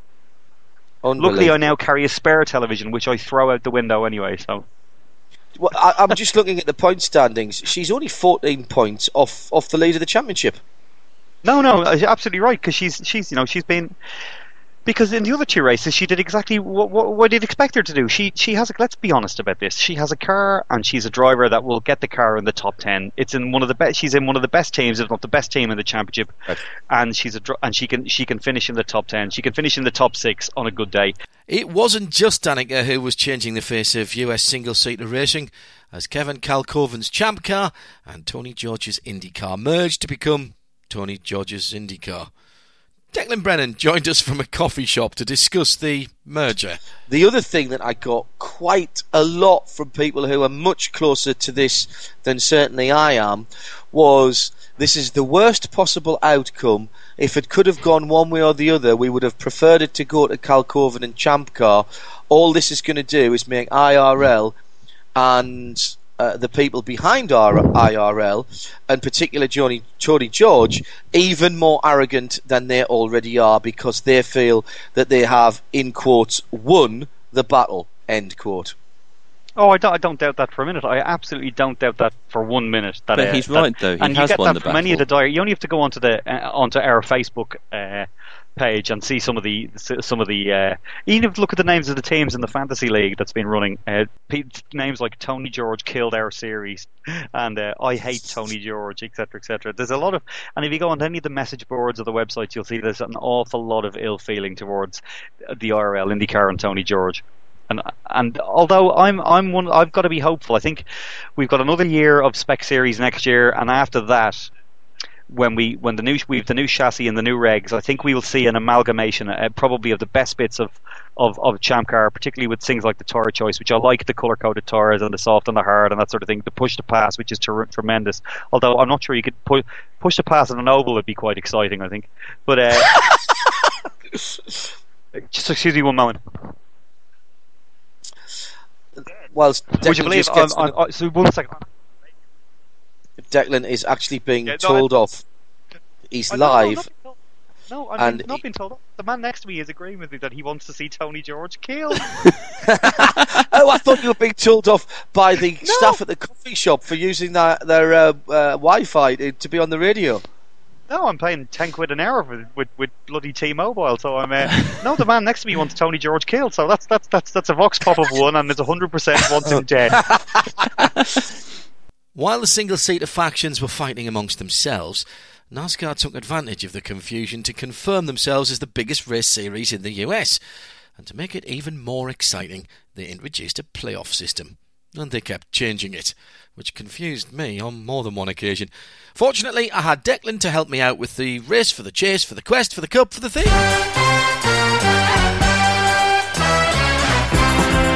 4 drivers go up this week, a massive 6 stand still, and at number 10 going nowhere, 59 points off the lead.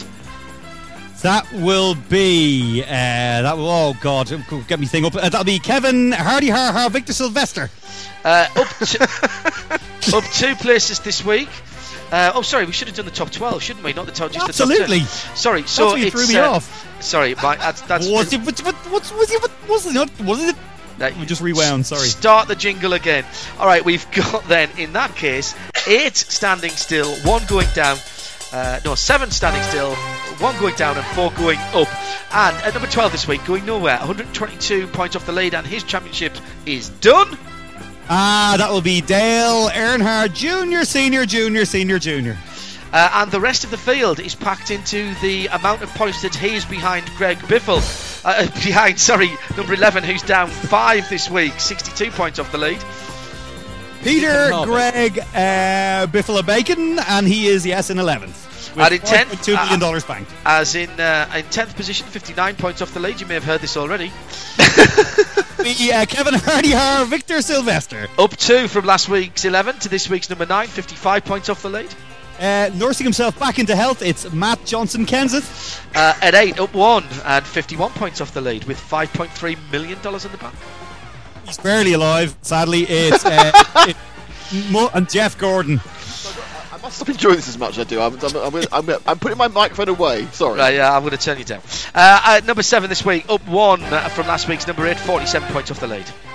Well, he may as well have knocked on the ceiling 3 times. It's Tony Orlando Stewart. Yes, knocking 3 times.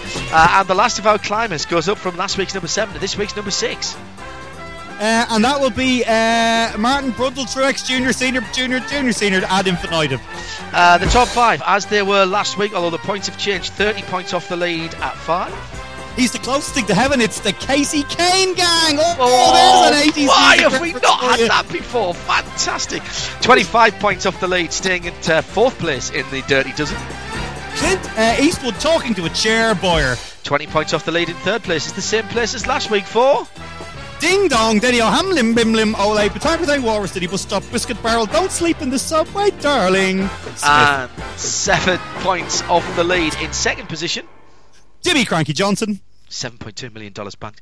And that means at the top for, I think, the 4th or the 5th week running with $5.5 million is... Brad, award-winning 70s feature film Kez Lowski. Now let's move away from our countdown, because at the end of 2005 we said goodbye to Mark Martin, who retired from NASCAR racing.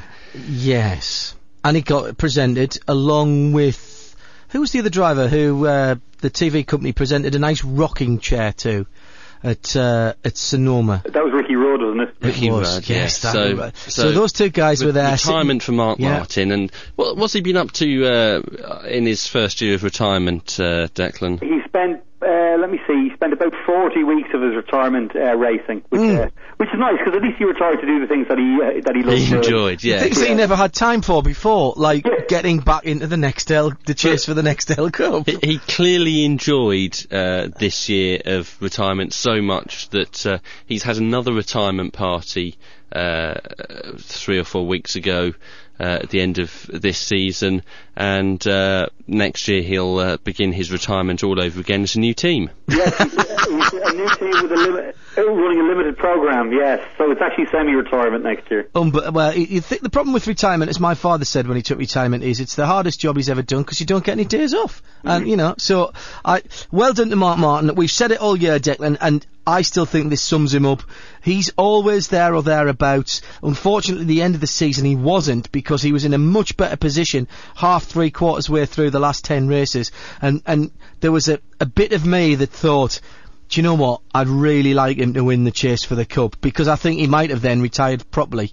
No, but I wouldn't. I really, really like the guy. I wouldn't have wanted him to win the chase of the Cup without winning a race in the chase, and that's what could have happened. It could have, could have. But he's always there or thereabouts. He's a master of the longer races. The crew turn him round. He's, you never hear anybody talk about him, and then all of a sudden, in the last 50 laps, and Mark Martin's in 8th position. And that's happened time and time again. Fair play to the bloke for doing it. And I am actually sneakily quite pleased. I mean, I don't like this, let's have 26 retirements. He's had more comebacks than George Burns, hasn't he? But I'm sneakily quite pleased he's back, because I do think that he's one of the characters that, alright, he's an old bloke now, but clearly still has the speed. Mark Martin continued to race in his retirement, finishing as runner-up in the Sprint Cup in 2009. His final race, for now at least, came in 2013. And now on Globecast, our motorsport soap, our new life in Evernham.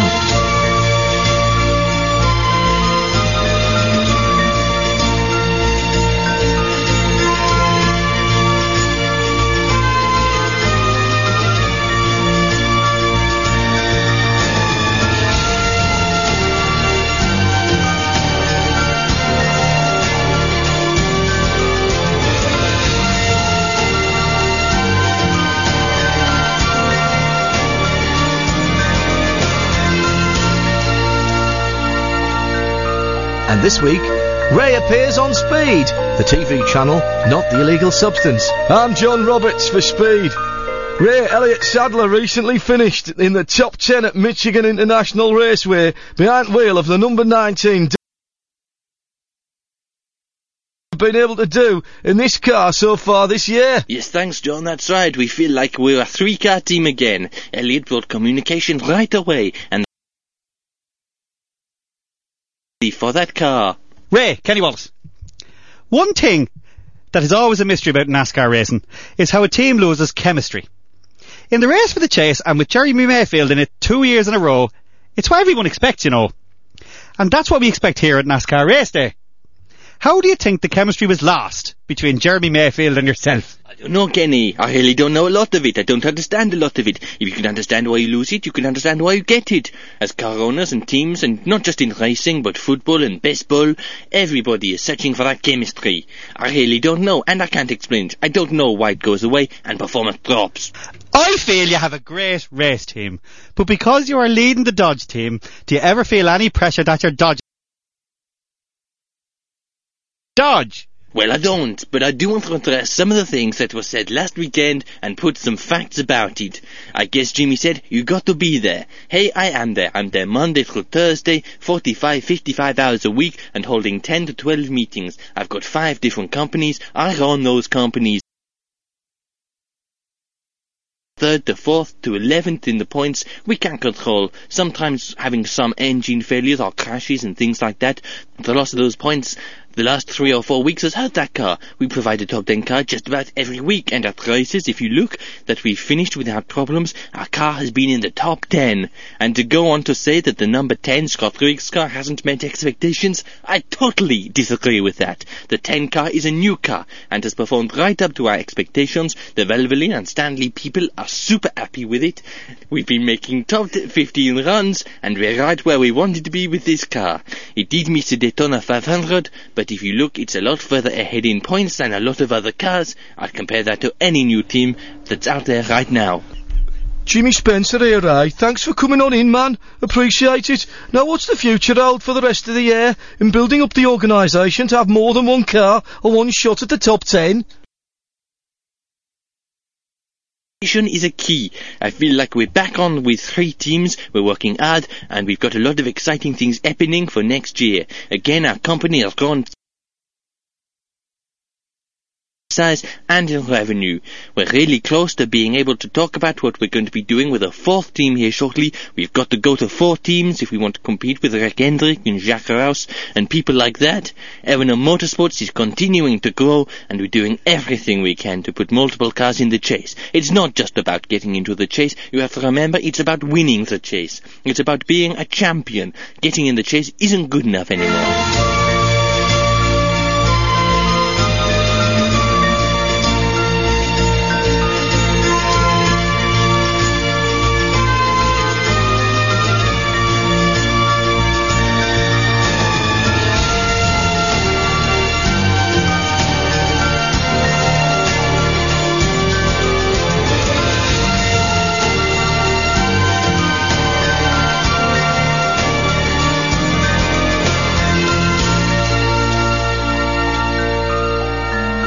So, what about my favourite moment of the last decade?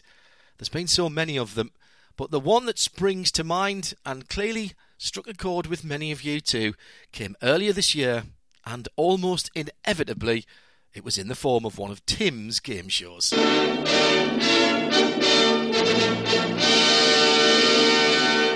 And now, from Norwich, it's the Quiz of the Week.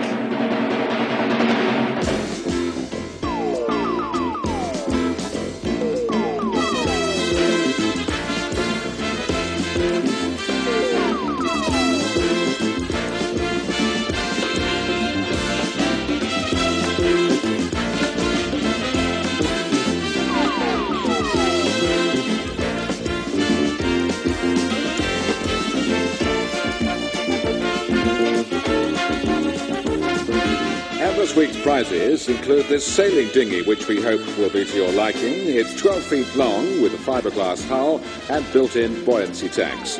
But now, let's meet the man with the questions of the money, Nicholas Parsons. It's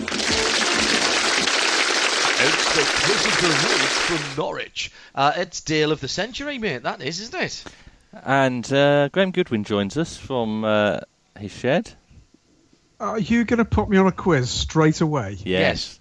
Clearly. Oh, for pity's sake. Good evening, everybody. Good evening. Shay, are you familiar with Dale of the Century? Yes, I've heard it many, many times Excellent. before. So She actually listens to the programme. Yes. I don't need to explain the rules to anyone then. No. We'll go straight in with the first one. These are all from the Caterham auction, which has been continuing this week. Mm-hmm. So our first item is 5 Caterham Formula 1 Gilets extra large. And we'll start with Shay. £3,000. £3,000. Do you know what a gilet is? No idea. Excellent. John? £50. And Graham? I'd say £48. The winner is John, because it was £50. Oh. And now he's doing his dance again. I'm doing my dad dancing. There's another 2,100 calories just gone there. Item number 2. Who made the piggy noise? Item number 2. Yes? Is an X-Track 7-speed sequential Formula 1 gearbox, serial number 1044RB003, in a green pack horse with 2 cartons of gearbox ratios, 11 cartons of assorted spare internal components, including hydraulic clutch housing, sundry service parts, clutch plates and friction material, Moog valves, Service tools together with hydraulic pumps and heat exchange assembly, hydraulic actuation rack, and various assembly drawings. And we'll start with Graham this time. £1. Shay? What, you mean you wouldn't buy that for your Audi A6 diesel, mate? I mean, come on, it could transform its performance. Let's stick with £3,000. You're just going to say £3,000 for everything. And now, John? I think it's more reasonable. It's not much use to anybody unless you've got a car to fit it into, is it? That's correct. And I presume it had the bell housing. I didn't say there what bell housing it had. There was any details on the bell housing? There's no details on that, no. I'm going to say £2,746. And this time Shay gets a point because it was £3,200. Oh, nearly went 3-5. I'm annoyed. Next one, an Oz Caterham F1 2014 rear wheel rim brackets severe accident damaged. Ooh. It is good when making the piggy noise. It is. And we'll ask John to go first. They had loads of them. I'm going to say £100. £100. Graham? I'm going to say 120. And Shay? £200. £200. John gets another point. It was £90. Oh. I think when you're spot on, by the way, you should get an extra point, but I'm just saying that because I was spot on for the first one. Okay, so 2-1 to me, and Graham's got nothing. Nul point. Excellent. Next item is a Renault Formula One manufactured double garage. Stop. This is vying for the best tweet of the week. We need a tweet of the week, actually. We do. Tweet of the week is going to become our new thing, and we'll find something to send. The one that we had earlier was pretty good, but this one from Amp8888, an ex-Formula 1 gearbox up for auction. Well, that'll shift quickly. He's here all week, ladies and gentlemen. Sorry, Well carry on. That's very good. A Renault F1 manufactured double garage gantry system with central power distribution pod and loose components lying on 2 pallets. Brackets, not set up recently, but believed to be nearly complete. Close brackets. It's like something you'd buy for your train set, isn't it? It's like a titanium jumble sale. And we'll start again with Shay. £3,000. £3,000, of course. John? Of course, it's £3,000. I think see, that might be half useful to somebody. I'm going to say £3,400. And Graham? I'm going to say £3,001. Oh. And Graham gets it. Oh, he's on the board. It was £3,025. Ooh, yes. Close. Shay now hates me. Graham, you are that person. The Manta Foxtail. The Manta Foxtail is listening in tonight. Now, I don't know if the Manta Foxtail gets the reception on the radio aerial to which it is attached. However, very good. Is the sale of the century what Adrian Newey has left Formula One to design? Oh, I see what you did there, and spelled sale SAIL, of course. Ooh, we'll be picking our tweet of the week later. I like that. Moving on. 11 tyre trolleys. Ooh. And we'll start with Graham with this one. I thought that was going to be something like 11 tyre trolleys, 10 damaged wheels, 9 pit stalls. 11 tyre trolleys. Are we talking the kind of... No, £750. Ooh. John? £250. Shay? £3,000. £3,000? Another point for John. Only £160 for all 11 of them. That's a bargain. That's a massive bargain, yeah. So that's less than £16 each. Yes, that's about £14 each. Wow. Next, 10 cartons of used and scrapped brake discs and pads. And it was very clear that these have no useful life as brake discs or pads anymore. No, but you could make them into clocks or memorabilia or things like that. You could do. Which that's what they'll have been bought for, I think. So 10 cartons or, of course, to run on London taxis. 10 cartons of discs and pads, and we'll ask Graham to go first. £75. John? 10 cartons. How much in a carton does it say? Doesn't say. The 150 cartons quid. looked quite big. All right, 150 quid. Sorry, what did you say, Graham? 75? Yeah. 75 quid. He's actually writing these down on a spreadsheet, you know that. And... I can't do spreadsheets. Shay? 76. 76. Terrible It's person. another point for John, because they sold for £510. Oh my yes, that's God. right. Someone has spent more than £500 plus VAT, plus the hammer fee, plus delivery on some used brake discs and pads. And they're all going to turn up as wine racks, clocks, door stops, pieces of art, all of them. Every single one. No, John, all on a Marussia. Yes, Marussia getting the upgrade this weekend at, there you go. I expect them to go faster then. That'll be fantastic. What Marussia are doing are buying all this rubbish. People are saying, who is buying this? Marussia are buying this rubbish to auction off at a profit to try and pay off the debts that they still have. Moving on. An Ally helmet dryer and helmet dryer stand. Ooh. We'll start with John. £250. Graham. 400 quid. £400. Shay. £500. £500. John's got this one again because it's sold for £75. Well, that's a bargain. Bargain. I would have bought that for 75 quid. Yeah. Do you often have to dry your helmet? I have two RI helmets, and they both need to be dried regularly after you've worn them. And there's nothing worse, as anyone will tell you, is getting anywhere near a damp helmet. That's Moving true. on. Our next item is a quantity of used and unlaundered team clothing. Right. Shay. £350. £350 says Shay. Graham? There's no point in asking the question of how much is a quantity of. Yeah. No. I'll say £500. And John? I'm going to say £600. And by the way, Simon Speechard says helmet dryer. Was he a racing driver or not a racing dryer? That's HELMUTDREIER, of course. Yes. Helmut dryer. Very he good. was Austrian, of course. I think he was, yes. Sold for £300, so a point for Shay. Aha. This is tight between me and Shea here. It's not. You've got 5, she's got 2. Yes, excellent. I just wanted to hear you Our say next that. item is 180 litres of Auto Glim car shampoo.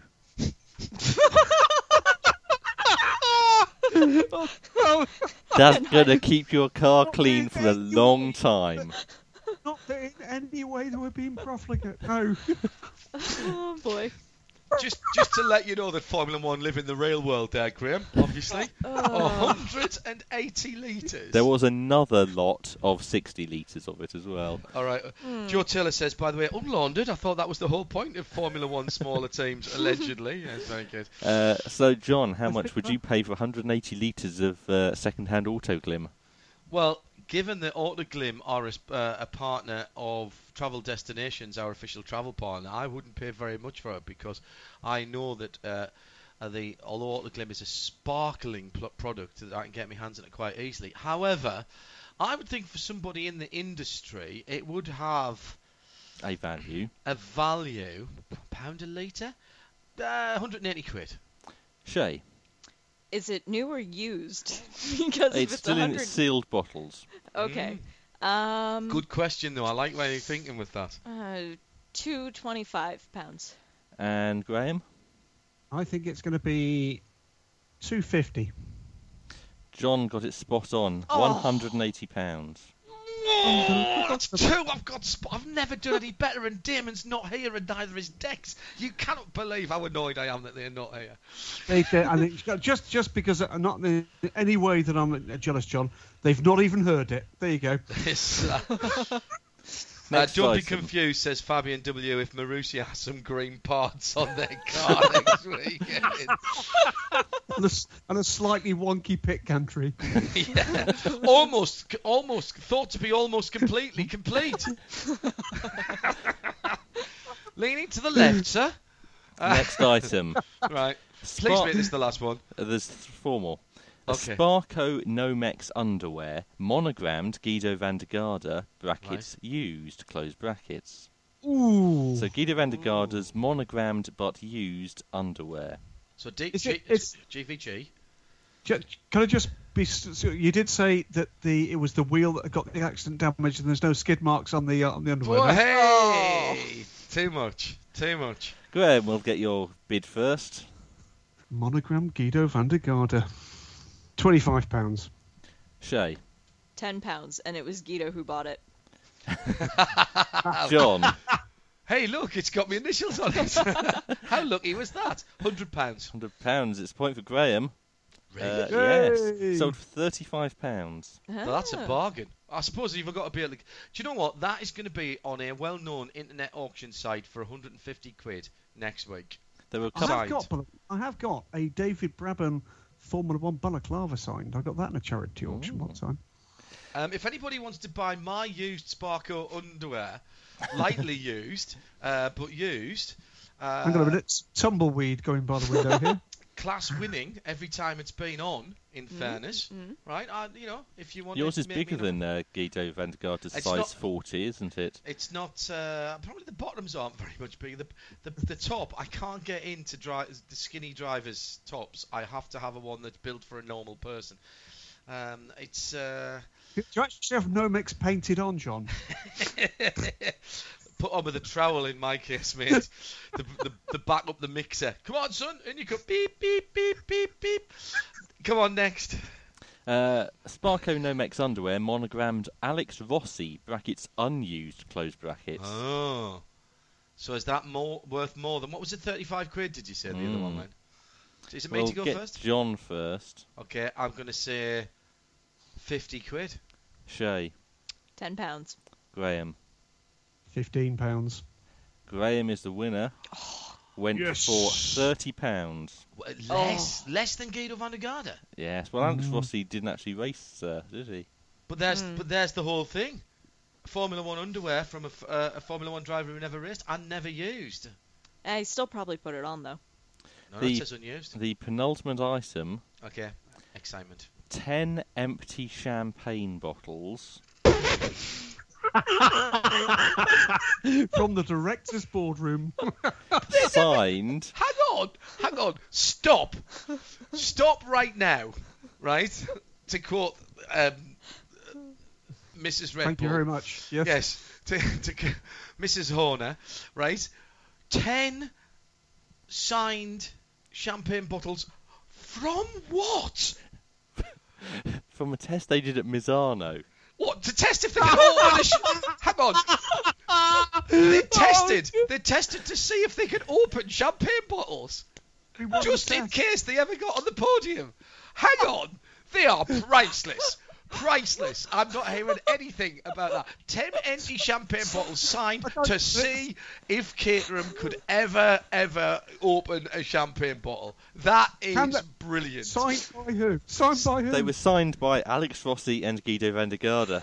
Oh, that hurts. We'll ask Graham to go first because I don't think Shay can talk. Hang on. This is pointless auction item of the week. It's a whole new series. Graham. It could be... I'll just think of a number, really. £40. £40. Graham's actually a little bit loud. If you could turn him down, please, John. I can, yes. John, what's your bid? 10, you said. He said 40. 10 bottles, yeah. 10 bottles. 10 green bottles. Yes. Standing on it. I think £100. I think a tenner a bottle. £100. And Shay, what are you going to go with? £8. £8. Yes. You think 80 pence for a bottle? Yes. It's And actually Shay's less the winner. value with them signed. Shay would have paid more for them if they hadn't had the signatures on. Well, who knows if the recycling place will take them back. Rob Joyner, before we hear this, Rob Joyner, is it a wonder this team folded testing to open champagne bottles? This is so funny. Great work. That is... Right, okay, come on, tell us. £135. What? 13.5 quid each. I would have paid 10 quid for them each. They'll sell for 40 or 50 quid each because of the rarity value. But they're empty. It doesn't matter. It doesn't matter. Where else are you going to get, for rarity value, a Formula 1 champagne bottle signed by 2 Formula 1 drivers where you're not having to pay thousands of pounds for it? Well, one Formula 1 driver, and one test driver. who tested. Yeah. Staggering. That holds no interest to me as a fan. I think that is... In fairness, there's 2 levels of stupidity. There's the level of stupidity to actually pay £130 for them, and there's the level of stupidity for anybody that pays more than £13 for those bottles when they finally go on eBay. Absolutely staggering. Alan Prosser says, however, in fairness, what you should have gone after was the corks. They were the fastest moving part of Caterham F1. Thank you. Oh, that could be tweet of the week. I'll tell you something else. You can't use them twice. Yeah. Hey. Now, excuse me. Normally, I get a bit bored with Tim's Deal of the Century. Tim, that was money. That was golden.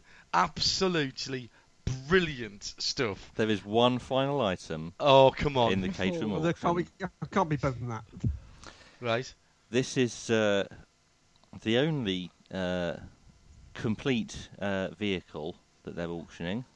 Mm-hmm. It's a Ford Focus 1.8 LX TDCi 5-door manual hatchback, registration number EX05WNU. That's Echo X-Ray 05 Whiskey November Unicorn. Right. First registered 23rd of the 3rd, Chelmsford 2005. in Essex.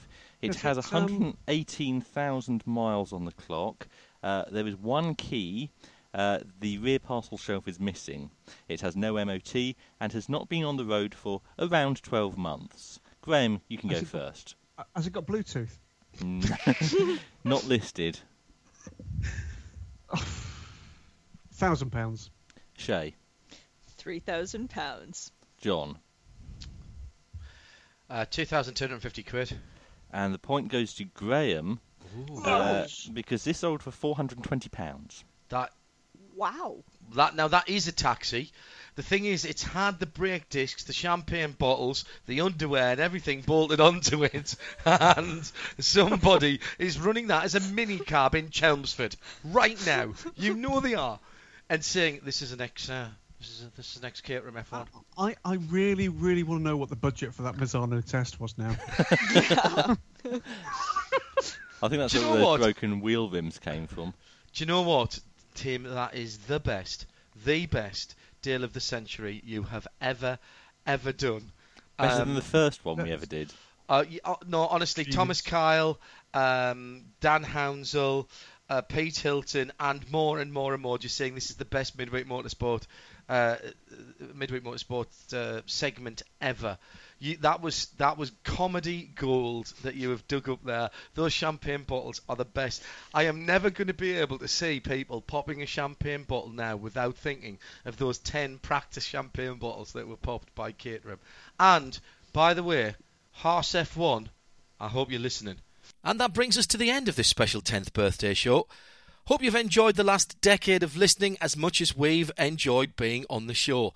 My personal thanks to everybody who's been a part of Midweek Motorsport, especially Tim Gray, who not only has put this show together, but has also made sure that the last 10 years have gone along at a cracking pace. Also to the responsible adult, Eve Hewitt, as well, for mostly keeping us in check. Now, don't forget to join us this Wednesday, 8 o'clock in the UK.